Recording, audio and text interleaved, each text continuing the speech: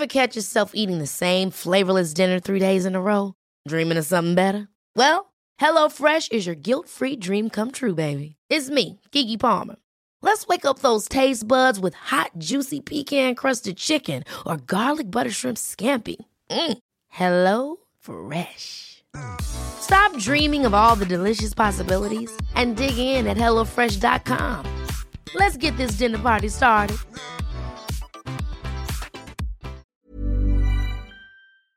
So, Vic, do you think you might have ADHD? Well, listeners keep emailing me, telling me that they think I do, so probably. Mind you, listeners also email us saying we talk too much about your mum's feet. So what do they know? Yeah, fair enough. I honestly had no idea about the connection between overdrinking and ADHD until we started this podcast. About 40% of people that have had any sort of drinking issues also apparently have ADHD. Whenever we chat to ex-drinkers, this comes up more than you'd believe. If you have ADHD or suspect you might, or just want to learn about this link, then we would encourage you to check out the I Have ADHD podcast. It's the place where adults with ADHD find research-based information, validation, and tons of support. This is the best way to feel less alone and hear some of the answers to the questions you've been sitting with for too long. You'll hear detailed descriptions of what it means to have ADHD and enjoy interviews with the foremost experts in the industry so that you don't have to read those ADHD books that are collecting dust on your shelf. Yeah. Listen to the I Have ADHD podcast and learn how ADHD affects every aspect of your life, from the boardroom to the bedroom. In the podcast, you'll also hear about their ADHD coaching program, which is called Focused. Focused is made up of 3 pillars: courses, coaching, and community. It is designed to help you build your own self-improvement program and is perfect for the ADHD brain. And you can get $50 off the course just by using the code SOBER, SOBER. So if you're tired of feeling stuck and don't know where to start, listen to the I Have ADHD podcast. Hey everybody, I'm Ziggy Alberts and this is Sober Awkward. The kettle's boiled, Vic. Great. Perfect timing. Just a dash of milk for me, please, mate. Here you go. Shall we get started then?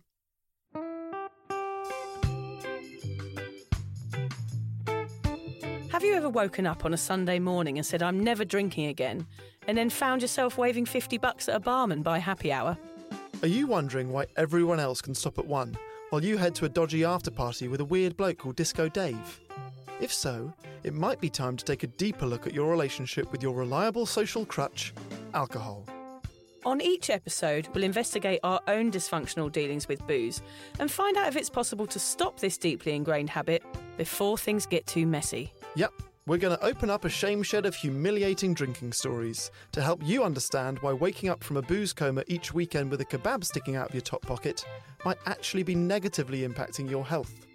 Hamish and I are here to delve into what it's like being sober, an unwanted warts and all look into why giving up those cheeky pints or putting down those mummy wines will make you feel happier, help your anxiety and mental health, and turn you into the most sparkly, authentic version of you. Won't that mean I become boring though, Vic?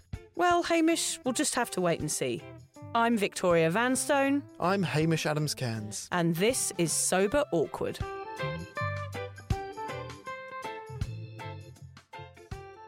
Do you know what's weird about today's episode, Vic? What? Not once during the whole time that we hung out with one of Australia's greatest singers did you show me your musical talent. I know, what, my mouth trumpet? Exactly. Yeah, well, I was scared that he would be so impressed and would ask me to probably come on tour with him. What do you think?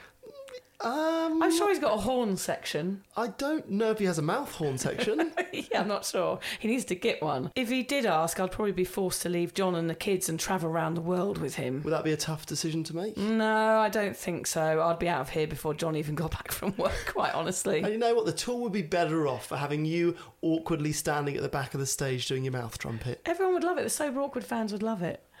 In all seriousness, Haim, our guest today has just set off for the Australian and New Zealand legs of his tour. He will be on the road between now and the end of November, so we thought this would be a perfect time to talk to him. Ziggy Alberts is a singer-songwriter and author who has established himself as one of Australia's leading independent artists. He's a Sunshine Coast legend, a genuine grassroots story that has lifted his artistry into universal acclaim, captivating audiences across the globe, a testament to his songwriting ability and incredible live shows. Ziggy's career is a family affair. He founded his own independent record label and publishing house, Common Folk, in 2018, which he then signed himself onto, and he employs his family members to run the show. As a result of this, Ziggy has the rare ability in the music industry to tell a story on his own terms. His 6th studio album, Dancing in the Dark, is no exception, providing yet another example of how he showcases his artistic growth and shares his ever-evolving story with the world. Ziggy has over 1.6 million monthly listeners on Spotify alone, which is the same amount that we've had the entire history of our podcast. Yeah. Basically, all of his songs get millions of listens. Amazing. And all of this at 29 years old. And of course, no prizes for guessing, Ziggy has soared to the top of the music industry whilst sober. We covered a lot in this chat, so I want to keep this intro as short as possible, so let's get straight into it. Enjoy my chat with Ziggy Alberts. Enjoy.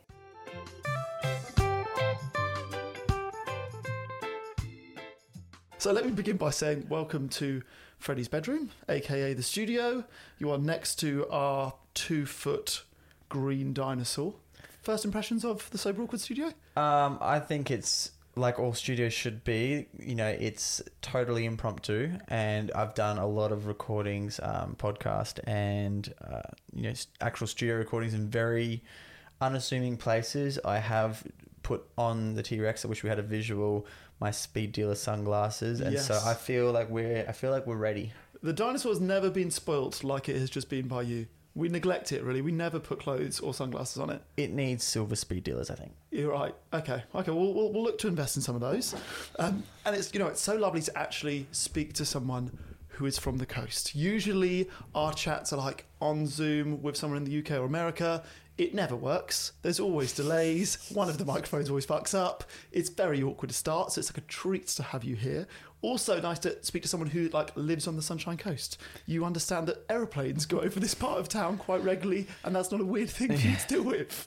It is, yeah, no, the feeling is mutual. It is so many things we do remotely, and so many podcasts we do by need and necessity, but anytime you can literally roll over and do an in-person, for me it's an absolute charm. So yeah, thanks for having me. Not at all. Thank you, and thank you for squeezing us in. I know you leave on tour next week, a week today, right? That's exactly, yeah. Okay. What does the week in the lead up to a tour look like? Are you just spending maximum time with friends, family, and in the ocean? Is there work to do, or is it downtime? That's a good question. It is, for me, I'm a relatively frenetic person at home. Okay. And I also started a record label, an independent record label with my family 5 years ago. So anytime I'm home is like a return to being a pseudo-adult, which is, which I want to run away from all the time.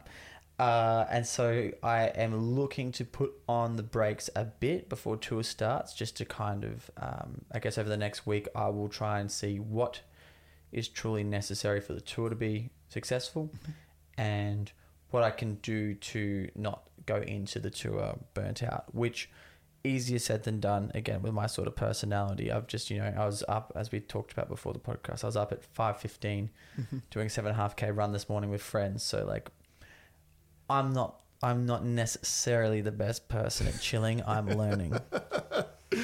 Pseudo-adult, this room is not a pseudo-adult room. You can be as childish as you want.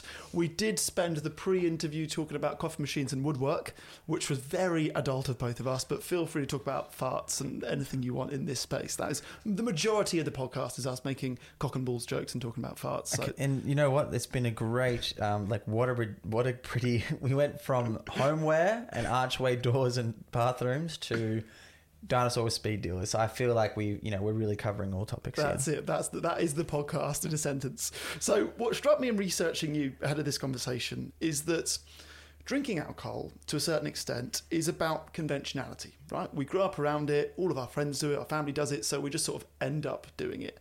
And your life has been anything but conventional. So homeschooled until you were 13. You then set up your own record label, like you just alluded to, employed your family to run it.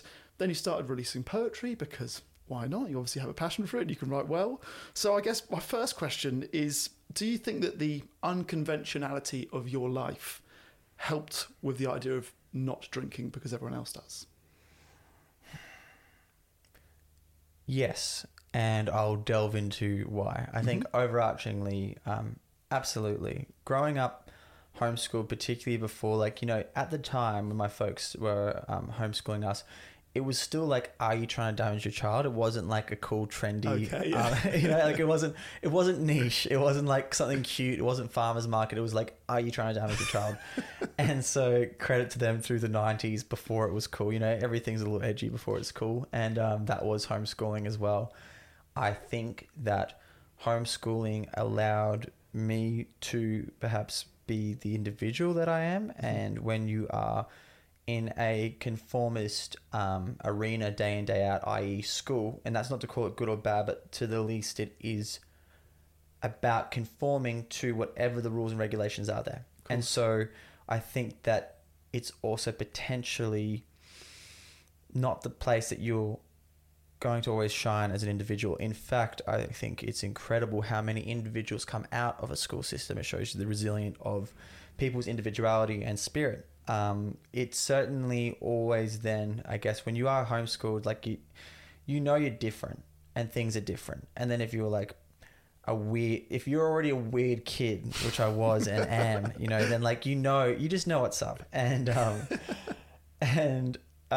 know, fast forward through, I guess, very path less traveled kind of beginning of my career, from being essentially a street performer and then choosing a route of doing backyard shows in strangers' houses, which we organised through social media, fully independent grassroots, like very like, you can't do this. And for me, it was always a question. As soon as people said you can't do it that way, I was always curious. Perhaps a bit of a masochist as well. Like it was like, well, it looks hard and it looks like it's not really been done much, so I'm going to go for it. Yeah. And when it came to that time, the first major stint I did without alcohol, it, I think, was immensely important. It was actually, this is the crazy part, which we'll talk about more, but it was actually easy. Yeah. That's what's crazy. It was that it was, and I'll explain as to why, but it was made easier by my upbringing. And I think depending on how and why you're doing it, I do believe that people will be surprised and could be surprised about the time away from something that seems like perhaps integral in their social and weekly kind of life.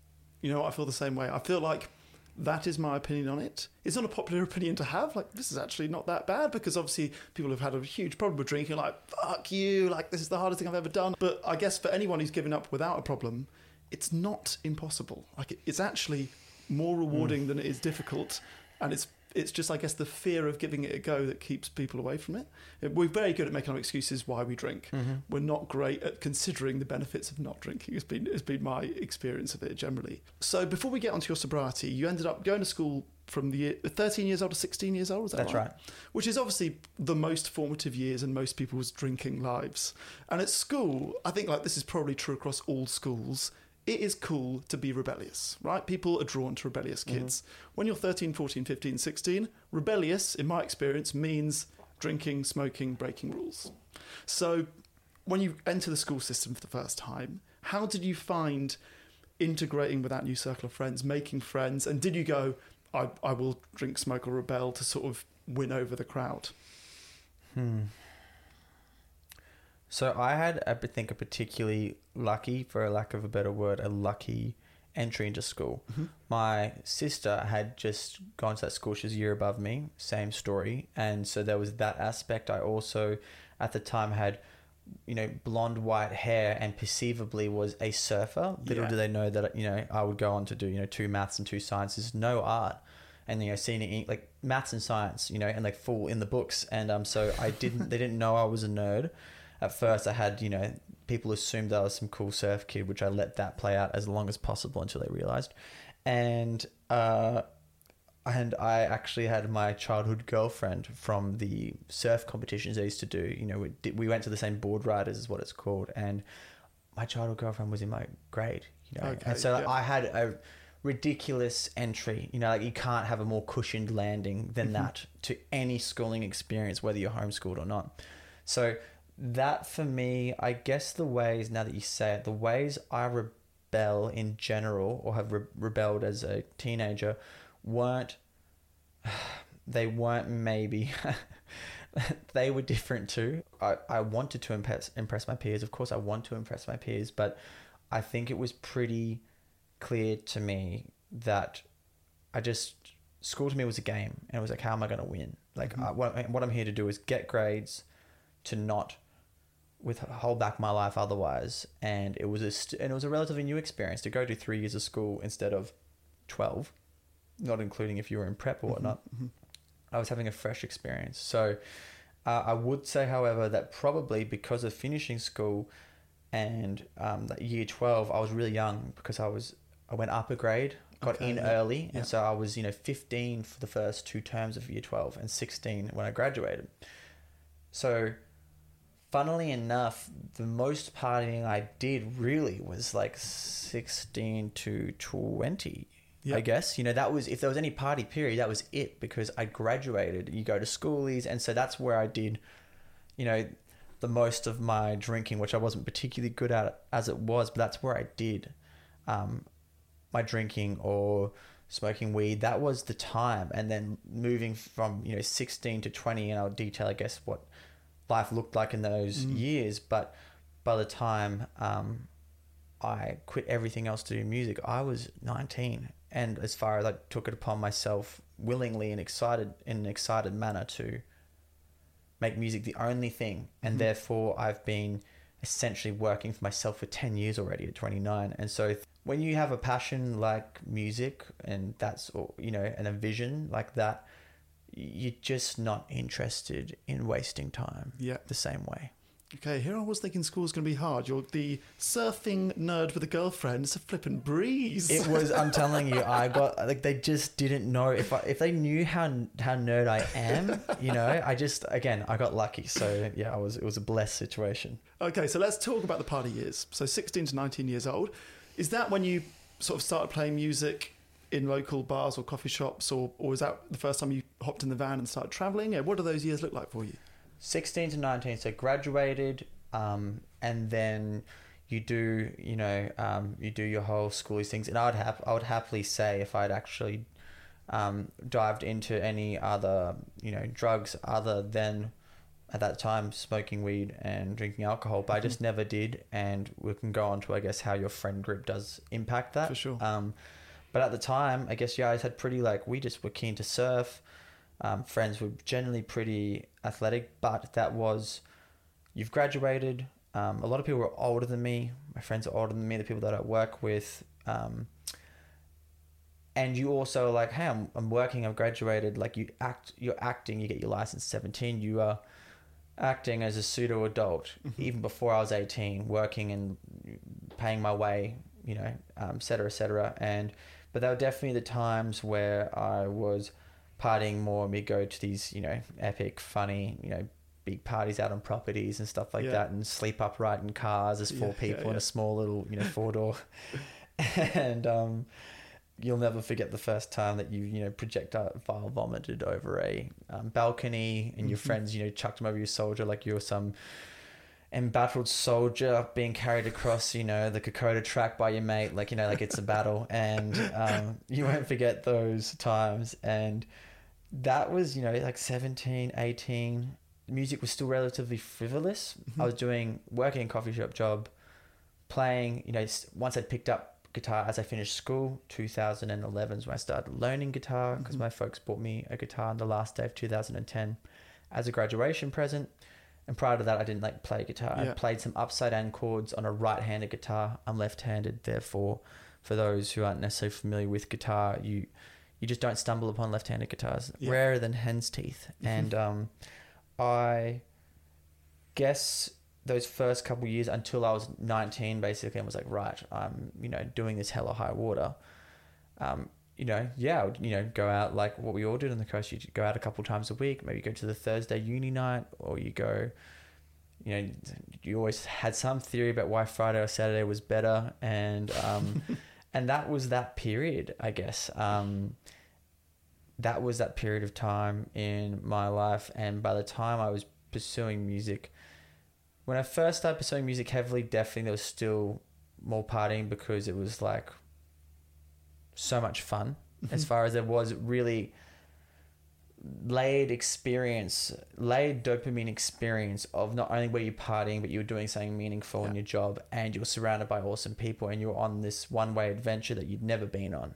So there was such a huge amount of joy in that time. And I certainly, because I came out unscathed and I never pushed it.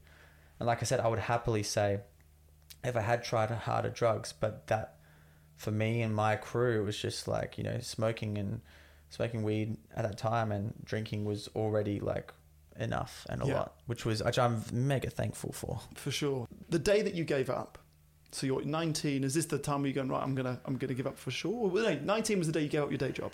19 was the day I gave up my day job. Which, that story I find both inspiring and confronting in equal measures. I'm like, this is so awesome, he gave up. Like, I heard you say in the past, like, there was no signposts that, like, you were going to make it, but you thought, well, screw it, I'll give up and give it all. Which I find inspiring. I find it confronting because I can't do the same thing. I'm like, this is what I love doing, these conversations. I do this one day a week and I've got 3 other jobs.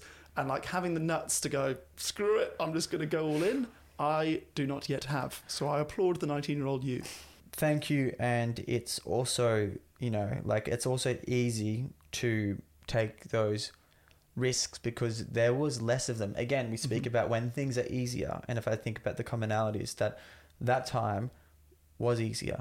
Why? Because you're 19. Like my folks said at the time, they're like, when else? They're like, do you want to do, like, when are you going to wait to do and take the risk? And so when you're 19, you haven't got a mortgage, you haven't got a child, depending on you haven't got a partner. Those are very real things that I, not having a family myself yet, immensely respect. That changes everything. And so that's why I'm thankful at that time I took the risks that I really could take without being detriment to other people. You touched on the drinking being fun, and I think probably what's good to say is that there was maybe a shift in that 19 to 21, late 2015, where I decided to just curiously stop for a month, right? Okay, I would say I didn't exactly know why, but it was a gut feeling, and there's some very obvious factors. When you play shows like 5 days a week, and every day people want to celebrate with you, you have a beer at setup. You have a beer after. Goodness forbid you meet a beautiful girl, or you're with epic friends you haven't seen, or new friends you just made, and you drink some more, and all of a sudden that's 3 or 4 beers without even being drunk, mad, right? And if you do that 5 days a week, like, where are you at? And I do think that probably a spur of why, for example, I stopped smoking weed was I had an experience where it was the first time, and I remember why, it was the first time that I smoked it to try and rid some of my anxiety. And it was the first time I did it, and it was the last time I smoked weed, because it just completely flicked the switch for me. Before it was fun, and then it became something. The moment I did that, I was like, I'm out. That anxiety was life anxiety or career or on stage? What specifically? No, not stage anxiety. It was life and circumstance of just, personal, suicide of someone close to us. It was just actually a local here, my brother's best mate, like, just coming out of surgery, chaos mode. And it just needed, for me, it just switched me off it. I was like, I don't even know if I had the conscious, well, I'm stopping now. It's just like, I was out. And I would say probably the thing that was the biggest marker for why I stopped drinking and went on this little month experiment was 2 reasons. One, I didn't like the idea of being like unfit or having like a little beer belly as like a 21-year-old. I didn't, and I wasn't there, but I also wasn't like, I was like, I mean, I'm trying hard to get a 6-pack, still don't have a 6-pack, but it was more erring on the side of, I was like, like, that's not cute at 21, and easy to happen, right? The second thing is I'd say that the biggest marker was, I'd say, loneliness. I'd say at the time I had a lot of pushing myself way hard, pretty lonely, living in a van, traveling all the time, never having any grounding. And I just felt like there was, if I reflect, there was an edge of like, there was some association with stress management and a bit to do with loneliness. And I can't tell you why, but that's what was there for me. And I didn't like that. And in the time, what began as a month, that would become, I think, about 4 years. The things that shifted in that time as to why it was easy to stay that way or why it was a no-brainer, were also around to do mending loneliness. Yeah. I wish I'd had the same headspace. So like, I used to act, and big thing in England is going to the Edinburgh Fringe, right? The whole theatre world or comedy world goes to the Edinburgh Fringe, which is 30 shows in 30 days, and it's a massive piss up. And for me, I never did the right vocal training or breath work. So like the dehydrating effects of drinking or smoking, just I would have, by like show 17, I had no voice. So I've always been surprised by singers who are drinking and smoking as much as they seem to, that they still have a voice. I'm like, I was cane. My voice went immediately. If you're doing 5 shows a week, like the voice is a very delicate thing to control, right? Did you ever have nights where your voice conked out? That is like such a fine point. And I also want to add, by the way, I've actually never had the chance on a podcast or any long form to discuss this in length, which excites me immensely, because what you talk about in that cross-industry example, you have to see some people can smoke and drink and play 6 days a week. Yeah. And maybe I could, but from what I understand about my body and my voice, for example, dude, I'm running now before every show because it helps my diaphragm. I do Wim Hof before every show for both nerves and for pushing back my inflammation. I do vocal warm-ups every time before I'm on stage. There's not a night that I don't. I'm mega hydration focused more and more now. Moral of the story is that I don't know how people do survive on that. And I think if we look over a period of time that's more than a year or two, we see that people don't. People don't tend to continue to have that success. It's a quick burning flame regarding their health and how that sort of behavior impacts your voice. I'm at that age now at 29 where this is the period where people do get their vocal injuries and vocal surgeries. And I don't want to do that. I'm not interested. And so it, to me, falls part of a bigger habit set that impacts my life in such a positive way that I'm actually just not interested. And I'm not saying that in a pompous or self-righteous way at all. I'm saying in genuine, I'm now just at this point not interested. Yeah. It's just not a thing in my world where I'm just not like, even with weddings, even with my off time, it's not what I do for my birthday. It's funny how it's just not a part of my life, culture and community anymore. And I got friends who it's totally part of that, and I love them, and that's not friends and family. That's not an issue to me, because this is just my little journey. So yeah, man, I don't know either how people do that 30 days, 30 shows in Edinburgh and drink and party and do all that and still have a voice, because I do all of what I'm doing to maintain my voice already. And so that's another big reason, is I'm like here to be as healthy and athletic as possible for stage. Yeah. And for my life. And so again, it's just another thing that just gets crossed off the list, because it's like, well, it just kind of backfires on all the hard work I'm doing. For sure. I think a lot of people give up and they talk about the amount of time and energy that they get back that they used to spend in pubs or bars or hungover or thinking about booze or driving to and from bars, right? You're 21 when you give up, and you haven't made it in inverted commas yet, right? Yep. So did you find yourself feeling hyper efficient? Were the gigs going better? Were you booking more? Were you traveling more? Were you leveling up as a human and a performer at that stage? Absolutely. I think that's the part that makes it easier. So I still haven't figured out what the answer to this is, and it's going to be different for each person, but it started as a month for me. I really meant it. It was like a month. It wasn't I'm giving up. There's two sides to a coin, I think, on this subject. And again, I'd love to hear people's thoughts on this. you must seek a strategy when it comes to giving up something that's important to you. And there's been other things that have been harder than that for me. If I was to give up coffee tomorrow, I'd really need to have a strategy, you know, because it's just part of my ritual. With drinking, I think we need to see, or with anything around addiction or mega habits, is how do you mentally approach it? Are we giving up forever or are we giving up indefinitely? Yeah. If you saw my hands, they're clasped together right now, and I'm giving coin flips like you don't know what the heck I'm talking about.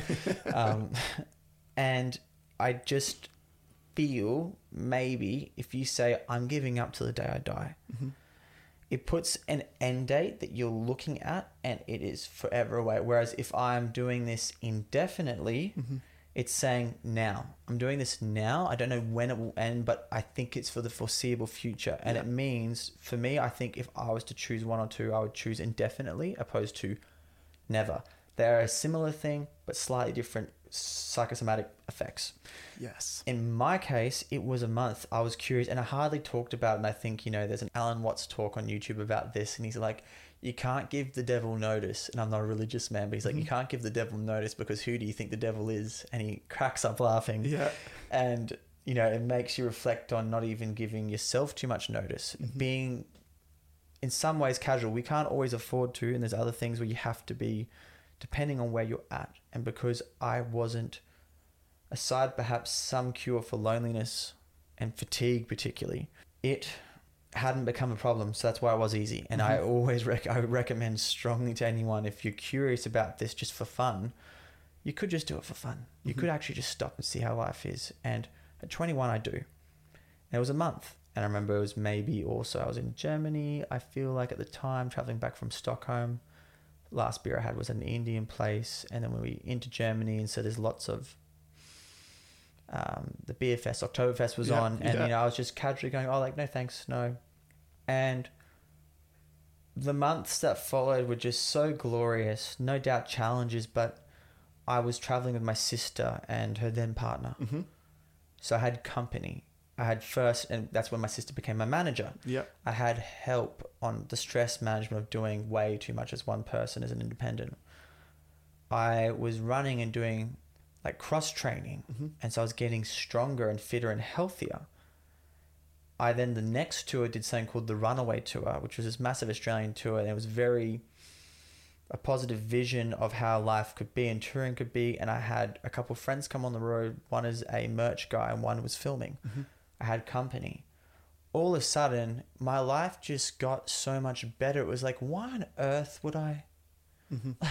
It's like, do you miss it? It was like, miss what? Like, as far as everything just got so much better. It was, to me, a part of why things got better. And talking about why I think we can go into after this, but it was just things, life got better as a whole for a number of reasons. Perhaps I was more invested in my health, did more proactive things to that, worked on the fact that I was lonely and why, worked on being overworked by getting, you know, getting my first manager and management help.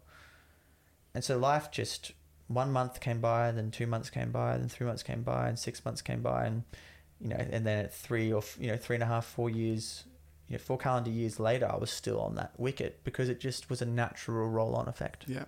Well, I feel like you just glossed over it, but the fact that you were in Germany during Oktoberfest during your first month of sobriety is like, well, if I could do that, I can do frickin' anything. But the way that you voice the two sides of the coin, I've never heard it put that way. And that's been a huge thing for me. So I originally gave up for a year because forever felt like too long. And the difference between giving up for a year and forever is a year or 30 days like you did, you are counting down days, okay? As soon as you get over a year or over your 30 days and it's forever or indefinitely, you're counting up. And that is a complete mind shift. Wow. Right? Counting down versus counting up. That's a beautiful way to put it. Yeah. That's, one's totally feels rather negative and one feels positive. Exactly. That has been my experience of it. And now, and I think I'm very much, without realising it, I'm in the indefinite camp rather than forever, because forever still feels too terminal. I'm like, I'm never, ever, ever. But indefinite, I'm like, yeah, I can get through today, I can get through tomorrow, and that's a complete breeze. And actually, another thing that you touched on there, which we always talk about, is this idea of giving up alcohol is the least interesting thing about going sober. The interesting thing is doing the work. You discovering why you're lonely, discovering why you're overworked. How can I solve that? I'll employ my sister to be my manager. Like, pulling in the people that are close to you to help you through the reasons that we drink or the reasons that are causing us stumbling blocks in life. I think that is the most fascinating thing about going sober, right? It's like all of the things that go around it, all the things that you spend your time and energy doing when you're not drinking. I couldn't say it better. That's a really beautiful way to put it. And I think about this a lot at the moment in regards to efficiency on a couple of different things. I live a pretty busy life, just came back from 6 months of international touring straight, and next week on another tour. It's so amazing how I think a fundamental factor looking back and seeing now, because although I've said nothing about it online, but like I'm back again on a just absolutely no. For me at the minute, an indefinite no. And the same feelings have arose, and it's curious doing it again these years later, where it's like not even a drink here or there. It's just at the moment, just no. The power of a positive no. I think that's something that is underestimated, and I think what you get is it's not about saying no necessarily to the alcohol. Alcohol is like the instrument or the catalyst. Yes. It's then the fact that when you're at Oktoberfest and you don't really want to have a beer, you don't actually, beautiful vegan cakes outside, like I want her to be polite. I do. I want to be sociable. I want to have the cake with you guys. But I just ate and I'm feeling great, and I don't actually want to. Yeah. And so in a really positive way, being like, oh no, no, thank you. That is something that's so underestimated, because you develop your willpower. And I must say that anything that develops your willpower, where you're standing over an ice bath, which I'm right into these ice baths, and every time you stand over the ice bath, you're like, I don't want to do this. I don't want to hop in this silly little freezer full of ice. Why am I doing this? And you're like, hey man, you want to do it because you're standing over the thing in a pair of boardies. So developing your willpower and getting better at harnessing that energy. There's probably some great studies now regarding the fact that you would get more dopamine from doing that than actually submitting to the thing that is easy now. Yeah. The dopamine high from an ice bath lasts 12 hours, whereas cocaine, alcohol is all like 20 to 45 minutes, I think. Yeah. Case in point, and interestingly, the breathwork in the ice bath from the study that I read is the only thing that can increase your baseline dopamine, which is a crazy thought for those that haven't, and I haven't done a lot of research or reading into this, but our dopamine drops. We get these huge Monday blues. I still get them after tour. Mad, without the drinking, without the drugs. Post-tour blues, man, are like... real. Whoa. They're like a chemical nightmare. Like I am so depressed for a couple of days on and off. Like it's horrible. And there's... to date, nothing I've found other than you have to just write it out, because you have layered your experience of positivity. So let's say you don't drink, so you are conscious, you're meditating, you're doing your Wim Hof, you're playing shows, you're meeting epic people, there's cute babies getting held up like it's a Lion King moment in the front of the crowd. You're meeting all these people having truly meaningful experiences that are awesome. You plummet. We all plummet when we layer our experiences. I think that's an incredible find, is that when you layer with drinking and a really good time and good people and a beautiful environment, all of a sudden you're actually having a wicked, awesome high. And the cool thing about the ice baths, going back to that, and the breath work, was that it was one of the things that if you expose yourself to it over a period of time, you can increase your baseline level of dopamine. And that, to me, that's like increasing your actual biological happiness. Yeah. And that would be, I think, a huge reason to see, well, if I want to increase my biological happiness, like something that's a bodily thing, what will I do? Will I do my ice baths? Will I quit drinking because at the very least it's inflammatory? Yep. Will I start to get back to my circadian rhythm? Will I have more meaningful interactions? All those things, all of a sudden, yeah, man, it's the power of a positive no. I think that's something that, in hindsight, and now I think in a culture that's very and goodness forbid if you're an agreeable person, which I actually am, you don't want to make someone feel uncomfortable by saying no when they're offering you a drink, because they're doing a nice thing. Yeah. They're actually trying to involve you. And so the power of a positive no, I think, is something that's underestimated, and you can use that there can be many instruments. That might be coffee for someone, that might be weed for someone else, that might be, I don't know, phone time at night. But developing that willpower, I think, actually has been one of the most important factors across the board, period, for me. I'm surprised about how much of an impact it's had on my day-to-day life. I love that concept of a positive no. I always find it weird, like now because of what I do for work or what we're talking about now, people want to talk about things you don't do, you know? But I was fascinated by the fact that I just don't drink. And I'd much rather talk about something that I do, you know? It's just something that I say no to and most people say yes. It's a weird concept to talk all the time about something that I just don't do anymore. But the music industry generally, I would imagine, is sort of soaked in alcohol and drugs. That's the sort of the perception that I have from the outside in. So 2 questions, I guess. Was there someone in it that was sober that inspired you to be sober? You know, was there one person like, well, if they can do it, I can do it? Or, you know, maybe it was someone who wasn't in the music industry. And then the second one would be, what's it like being in that industry on a tour, for example, where you're the one not drinking?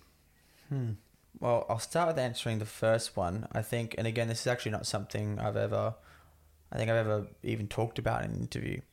I did have one very early incident in my life that has shaped my view around alcohol, and I think it's my earliest memory. And it was my mum saying that my granddad couldn't come back to the house because he was an alcoholic. And I must have been little, man. I was like 3. It's one of my formative memories. I can see the couch. I can see the phone. It's a phone with the cord still on it. And you know, and obviously I didn't understand at the time the weight of the conversation, but you can see your mum's upset and you're like more or less a toddler. And it took me a long time to forgive him for that. As far as I carried a lot of just like, man, I hate this dude. Really? Big time. Yeah. And I, on purpose, didn't, even once things got better and he got out of it and his relationships with his daughters, including my mother, got better, I still was just like, just black about it inside, you know. It was like, I'm purposely not going to see you to punish you for screwing up. Until, thanks to my then partner, my ex, a wealth of knowledge and insight, she was like, well, that's pretty heavy. Like, as far as like everyone else is chill and now you're just like, you know, you're still carrying that. And I had to say, well, he had a second family after, who's my now aunties, who are my age, who are my half aunties my age, who I work with. One of them's my manager. I tour with the other one, and my life is so rich with them in it. My life is richer with them in it. And so where do I, as a young man, put the finger on my grandfather about, you know, should he have stopped and got his act together before my aunties were born? Because he didn't have his act together when my aunties were born, and a lot of chaos there, but I have my aunties. So being able to see a generational positivity towards a whole situation, that you cannot pull that out. And what I'm trying to say is that also helped me have understanding and appreciation for that. Maybe, you know, you're listening and where you're at, or where someone else is at in your life, having some trust in the process. Which if you aren't religious, it can be hard to have trust in a process and to have multi-generational trust in something. And so I have that beautiful example of something that was quite negative that now I see, I'm like, you know what? I'm happy that things were chaotic enough, including his drinking, to the point that is a part and parcel of why my aunties exist. And I love them and my life is better with them. And so I'm like, thank you. Thank you for even not pulling up when you should have, because everything's worked out perfectly. And now he has, and things are awesome. That was a key to first part of the first question. That was a key memory that I think impacted me. My mum and my dad, particularly my father, is like a male figure. You know, I never saw him have more than 2 beers. He was, you know, a very disciplined and not someone who was, you know, the out of control guy. And so that was my role model, you know. So I had that sort of early memory. I had my role model there. I wouldn't say, to my knowledge, I would say I had more of an inward journey on, there wasn't someone necessarily else in music who I looked up to in their sobriety. That was quite an inward thing for me. I don't know if there was an example at the time, to be honest. It wasn't a clear example. Now I have clear examples, not about sobriety, but health. Definitely taken notes from the likes of, Xavier Rudd and John Butler, who I've been lucky to get to know a bit over the years now.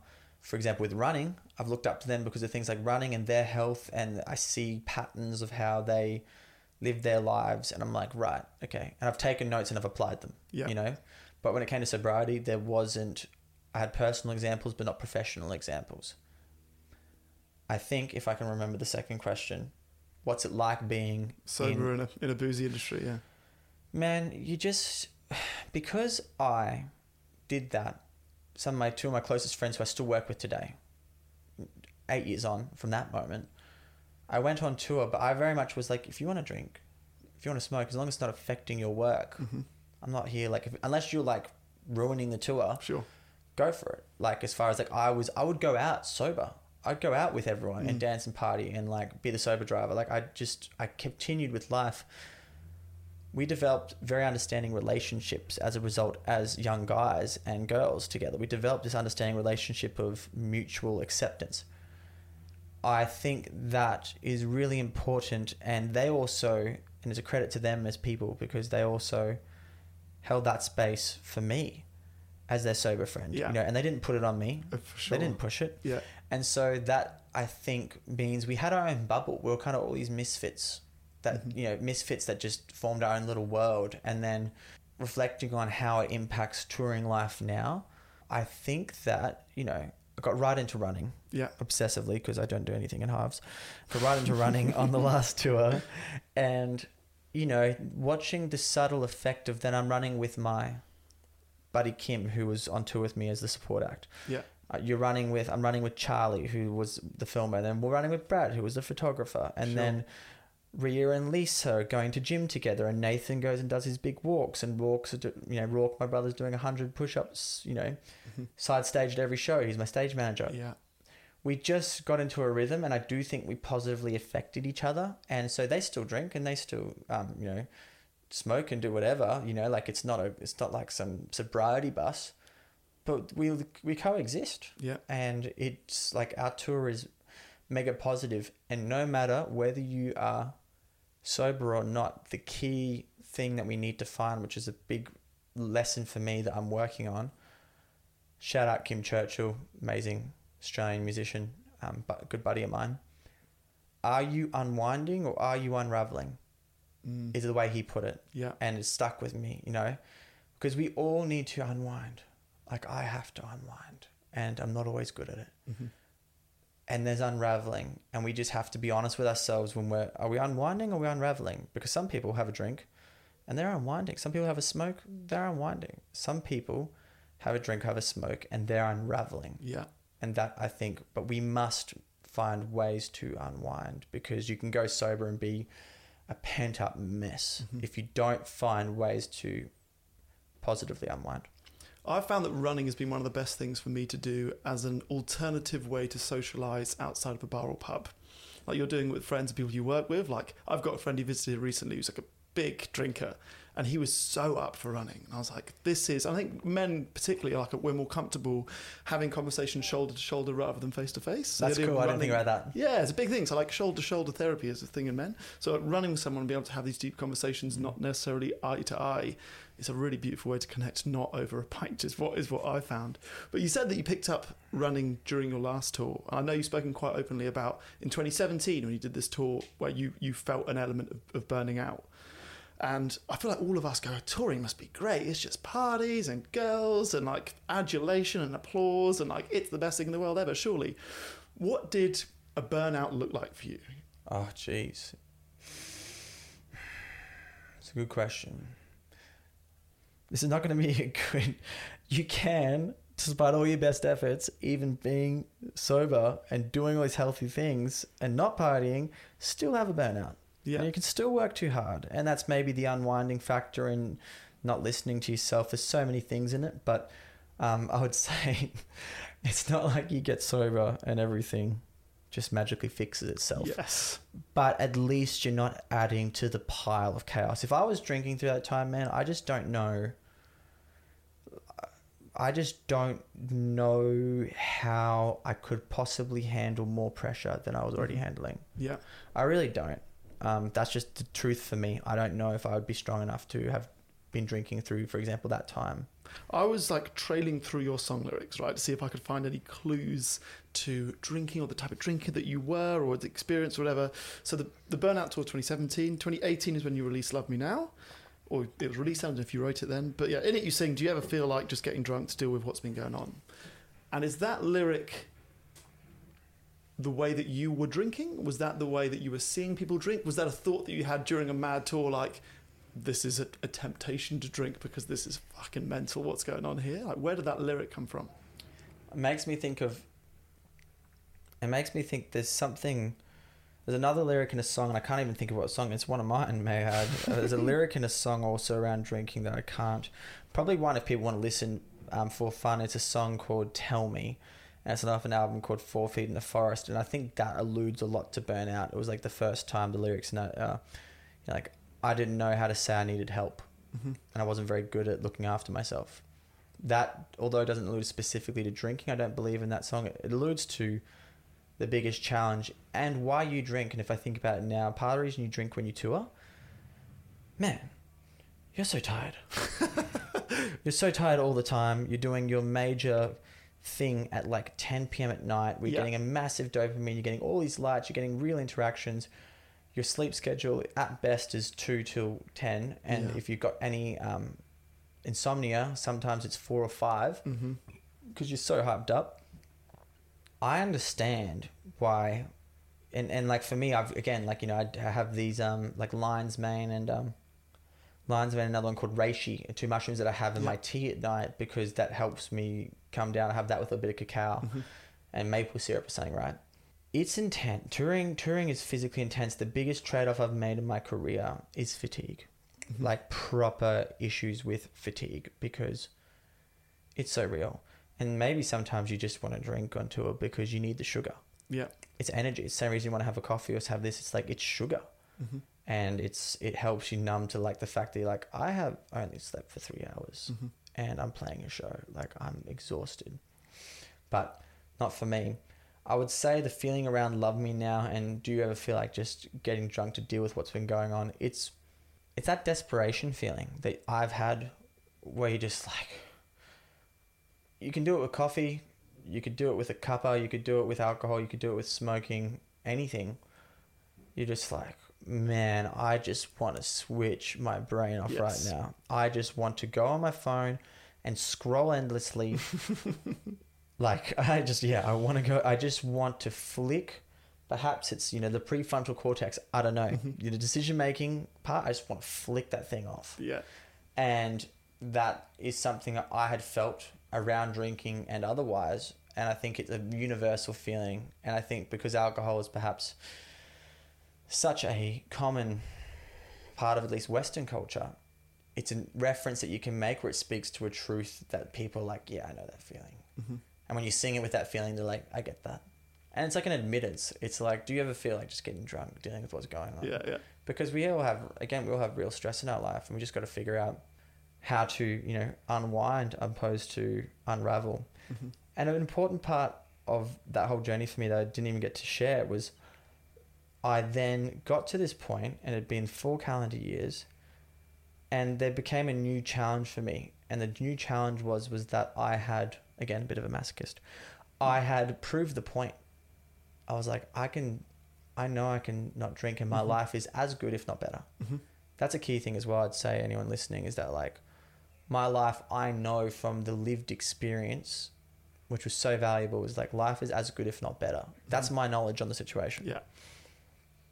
It then became well, why can't I just like have a drink here or there? Like, have I proved this point to myself? And at the time I had, and that was, you know, and I remember that year getting drunk twice. That's all it took for me to be like, this sucks. Yeah. This is like, I remember the 2 times. It was like once at this little pub with friends, and it was utterly hilarious. And it was a funny as night because my friends, some of which had been friends with me for 4 years, had never seen me have a drink. You know, were freaking out.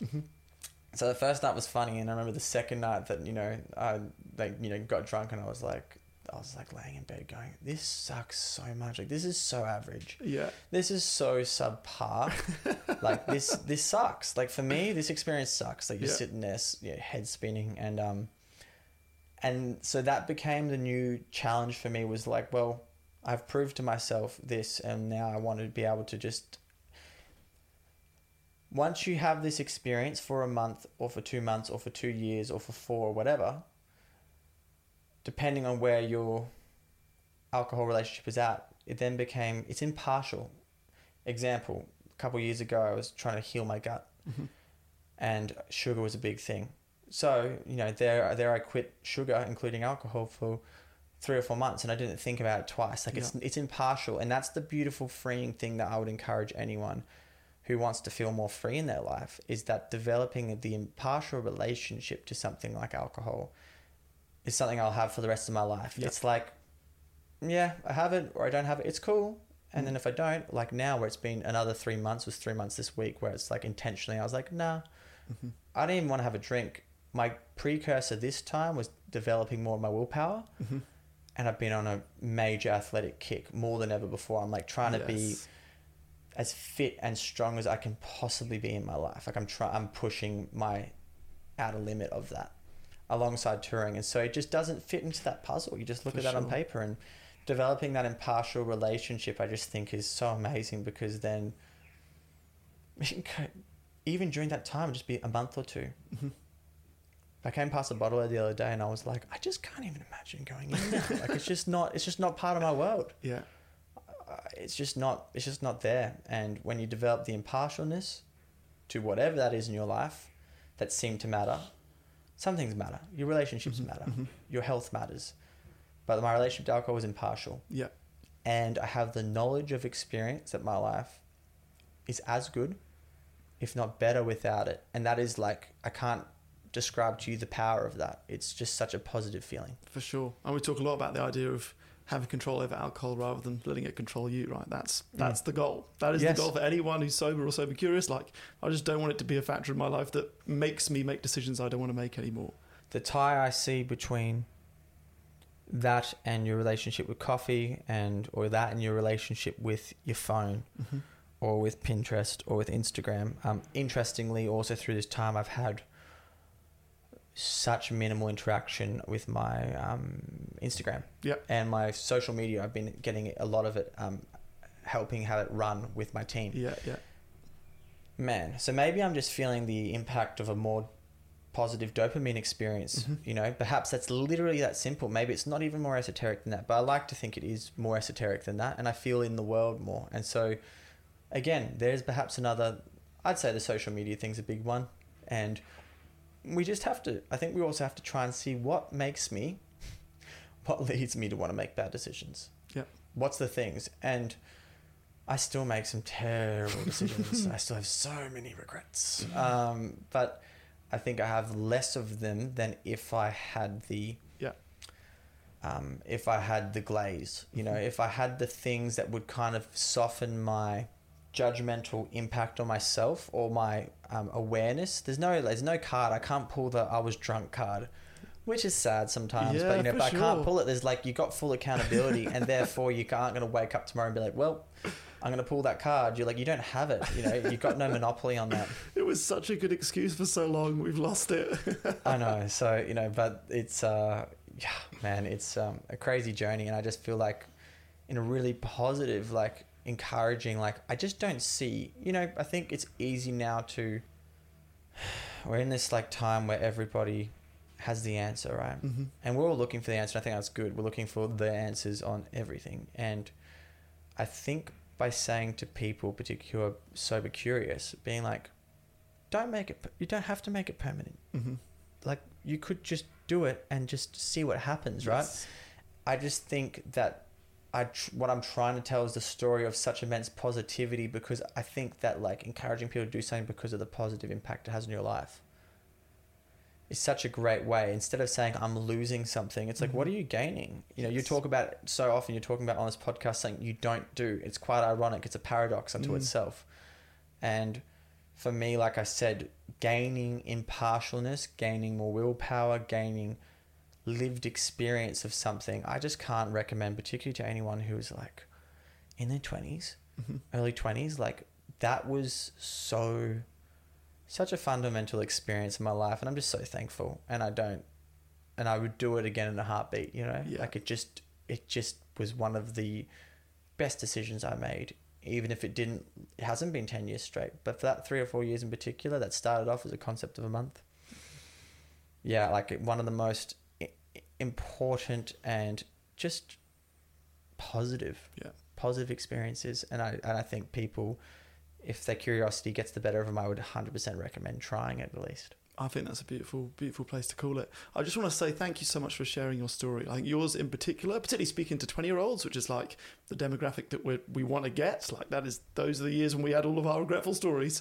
I feel like those people in particular are sober or sober curious or just thinking about it. I think you are going to appeal to them. The way you speak to it is exactly the way that they listen. So I want to thank you for reaching out to them. I also want to, I think we've caught you at a really interesting time. I feel like you've off the back of a tour, about to go on another one, like in a nice space in your life, it feels. I just want to say I'm thankful for you sharing that, because I can feel it. I can feel that you're in a good place, and it's cool to be around it. I want to finish with just a quick story, which is, my wife is Liz, right? And we moved up here 2 years ago. And a lot of people come visit in the first 2 years. Like, what the hell's Sunshine Coast like? So when we pick up people from the airport, we bring a pack of Pringles, and we bring a non-alcoholic drink. We call it the Heyman Liz Express. And we pick them up, and then we put a Ziggy Albert's album on, and you are the soundtrack to our welcome to the Sunshine Coast. And that, I thought, I've always wanted to tell you that. I want to thank you for being the sound of the Sunshine Coast to us whenever visitors come up. Man, that's so beautiful. You know, that makes me think about what I'd do if I'm taking friends on an adventure. I put on Ben Howard. You know, that's my equivalent. So I feel thankful to be able to tell a story which actually I haven't even really, beyond a couple of social media posts, been able to tell things people don't know at all about my upbringing in this conversation. So I feel really thankful for that, and I feel just lucky that in this time being able to speak from like a place of positivity, which includes the positivity of my sober experience, or the positive notes, you know, that's, I feel thankful for it to not just be reflective and be here today, the shell of a person. I'd like to close, if I could, by saying that I look up to so much people who are in a harder position. I don't think that's something I don't envy, and I think I understand more now, but there's things I don't understand about addiction and how ingrained it is in people's lives. And I just want to say that to anyone who would be listening that's having a less frivolous experience than what I had in my exit, that I look up to those people. I really do, because it's easy. It's easy to stop before something's a problem, and by circumstance of your life and your experience and your upbringing, you might be in a harder spot. And I just think I just want to acknowledge that, being on here talking, just to say that, like, I don't understand that, but I just back you, and I think things can be better. And when you think of your life and people's lives being more positive, that's just like, that's what we're here for, you know? Absolutely. Well said. Thank you so much, Ziggy. Thank you for having me. An absolute pleasure. Right, lads, do you want a cup of tea? Yeah, go on then.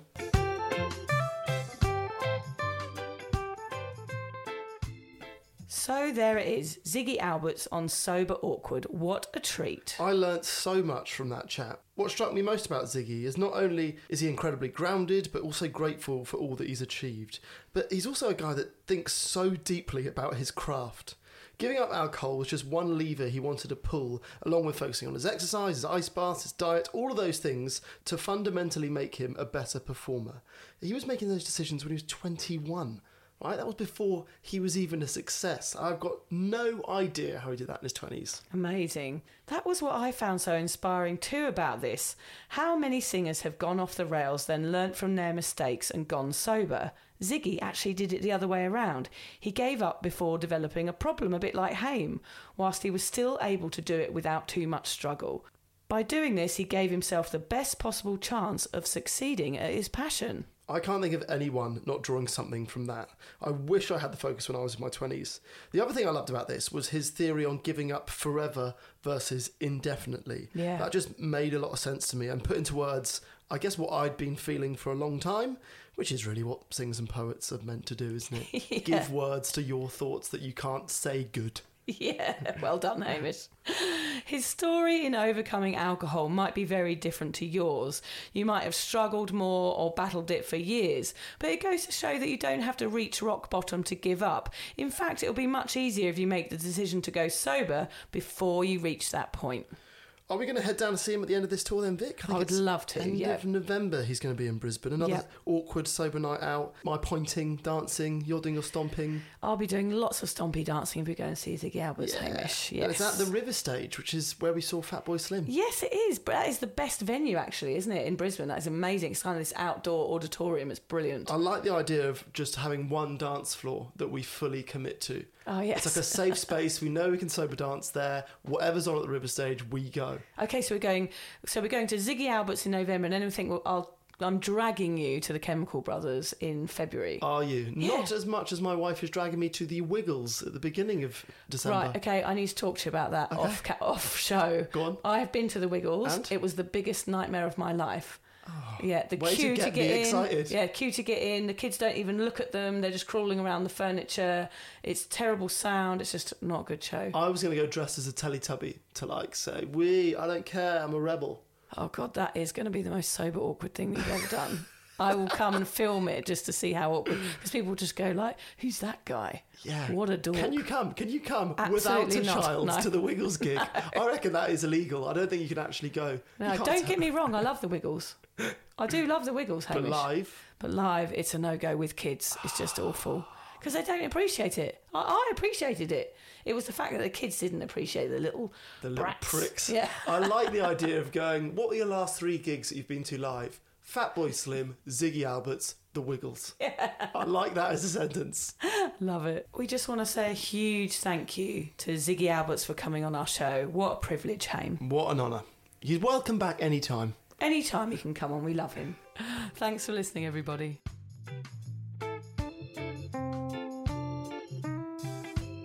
If you're questioning your relationship with booze, you're struggling to moderate, or your hangovers are causing anxiety, it might be time to reach out for some support. Yeah, just talk to a mate about how you're feeling, contact a local doctor, find an AA or sobriety group. Vic's got one. Yeah, just head to www.cuppa.community. Remember, if you're questioning yourself, it might be time to seek support. Even though this journey can be awkward, it is definitely worth it. And if you've enjoyed the Sober Awkward podcast, don't forget to review it, rate it, and share it with your mates. They have to share it with their mates? Yeah, of course they do. I'm not doing this for nothing, Hamish. Bloody hell. How do they share it? I don't know, just write it on the document.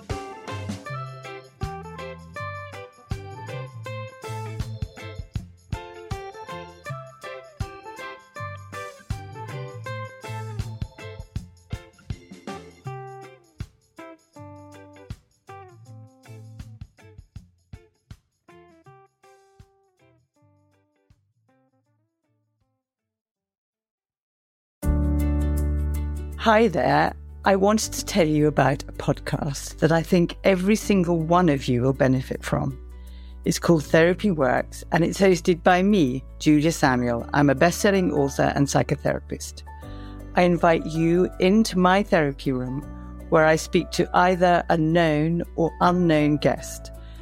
Topics range from the difficulties of divorce, a life-changing illness, to the struggles of motherhood. Search Therapy Works now, wherever you get your podcasts, and subscribe to make sure you never miss an episode.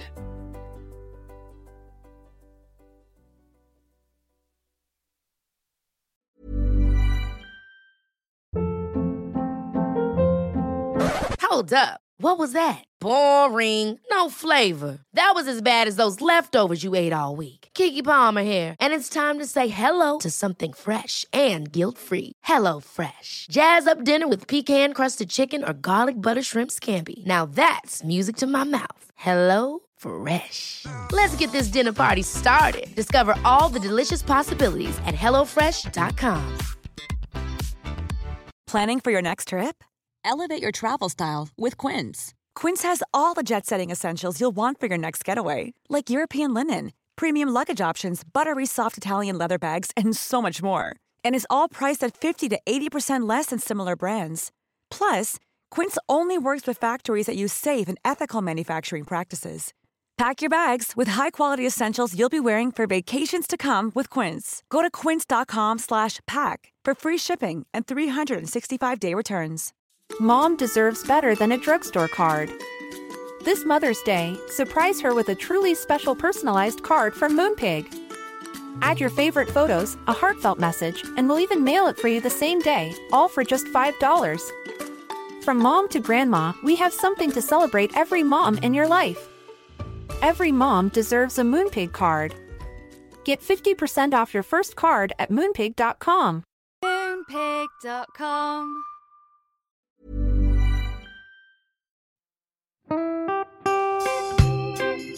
So, as you probably know, my comedy memoir, 1,000 Wasted Sundays, is officially out. All my magnificent fuck-uppery in one awkward hit.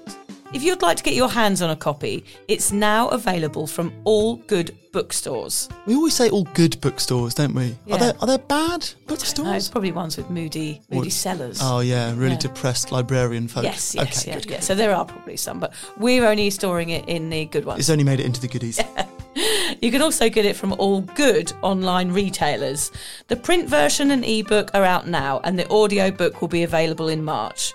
I've been writing my memoir for 5 years. It will make you laugh, cry and cringe, and hopefully inspire a few people to reconsider their relationship with booze. If you love the podcast, then I think you'll love the book, even if I do say so myself. Hamish has read it. What did you think? I feel like I know a little bit too much about you now, to be honest, Vic. Look, I really loved it. It was hilarious and surprisingly moving, but I feel like I've seen you naked in a literary sense. Yeah. Does that make sense? Yeah, that's worrying. Yeah. From an emotional point of view, seriously, it wobbled my teeny weeny wooden heart, Vic. Okay. My teeny little wooden heart. Well, his wooden heart is broken. Anyway, so if you do manage to get your filthy mitts on a copy, please do me a favour and head to goodreads.com and give me a review. Doing that will help me get it out there to those that need a bit of sober support. So there you have it. My story, unwanted warts and all. Come and get awkward with me. Not to be too demanding or anything, but seriously, go and buy it now. Go and buy it right now. Yeah, don't just tell your friends, buy it, and then buy your friends one or two. Yeah, don't give them a copy, buy it. Yeah. And you know what? Don't be careful where you store it. If you lose it, you can always buy another 5. Buy another one. Yeah.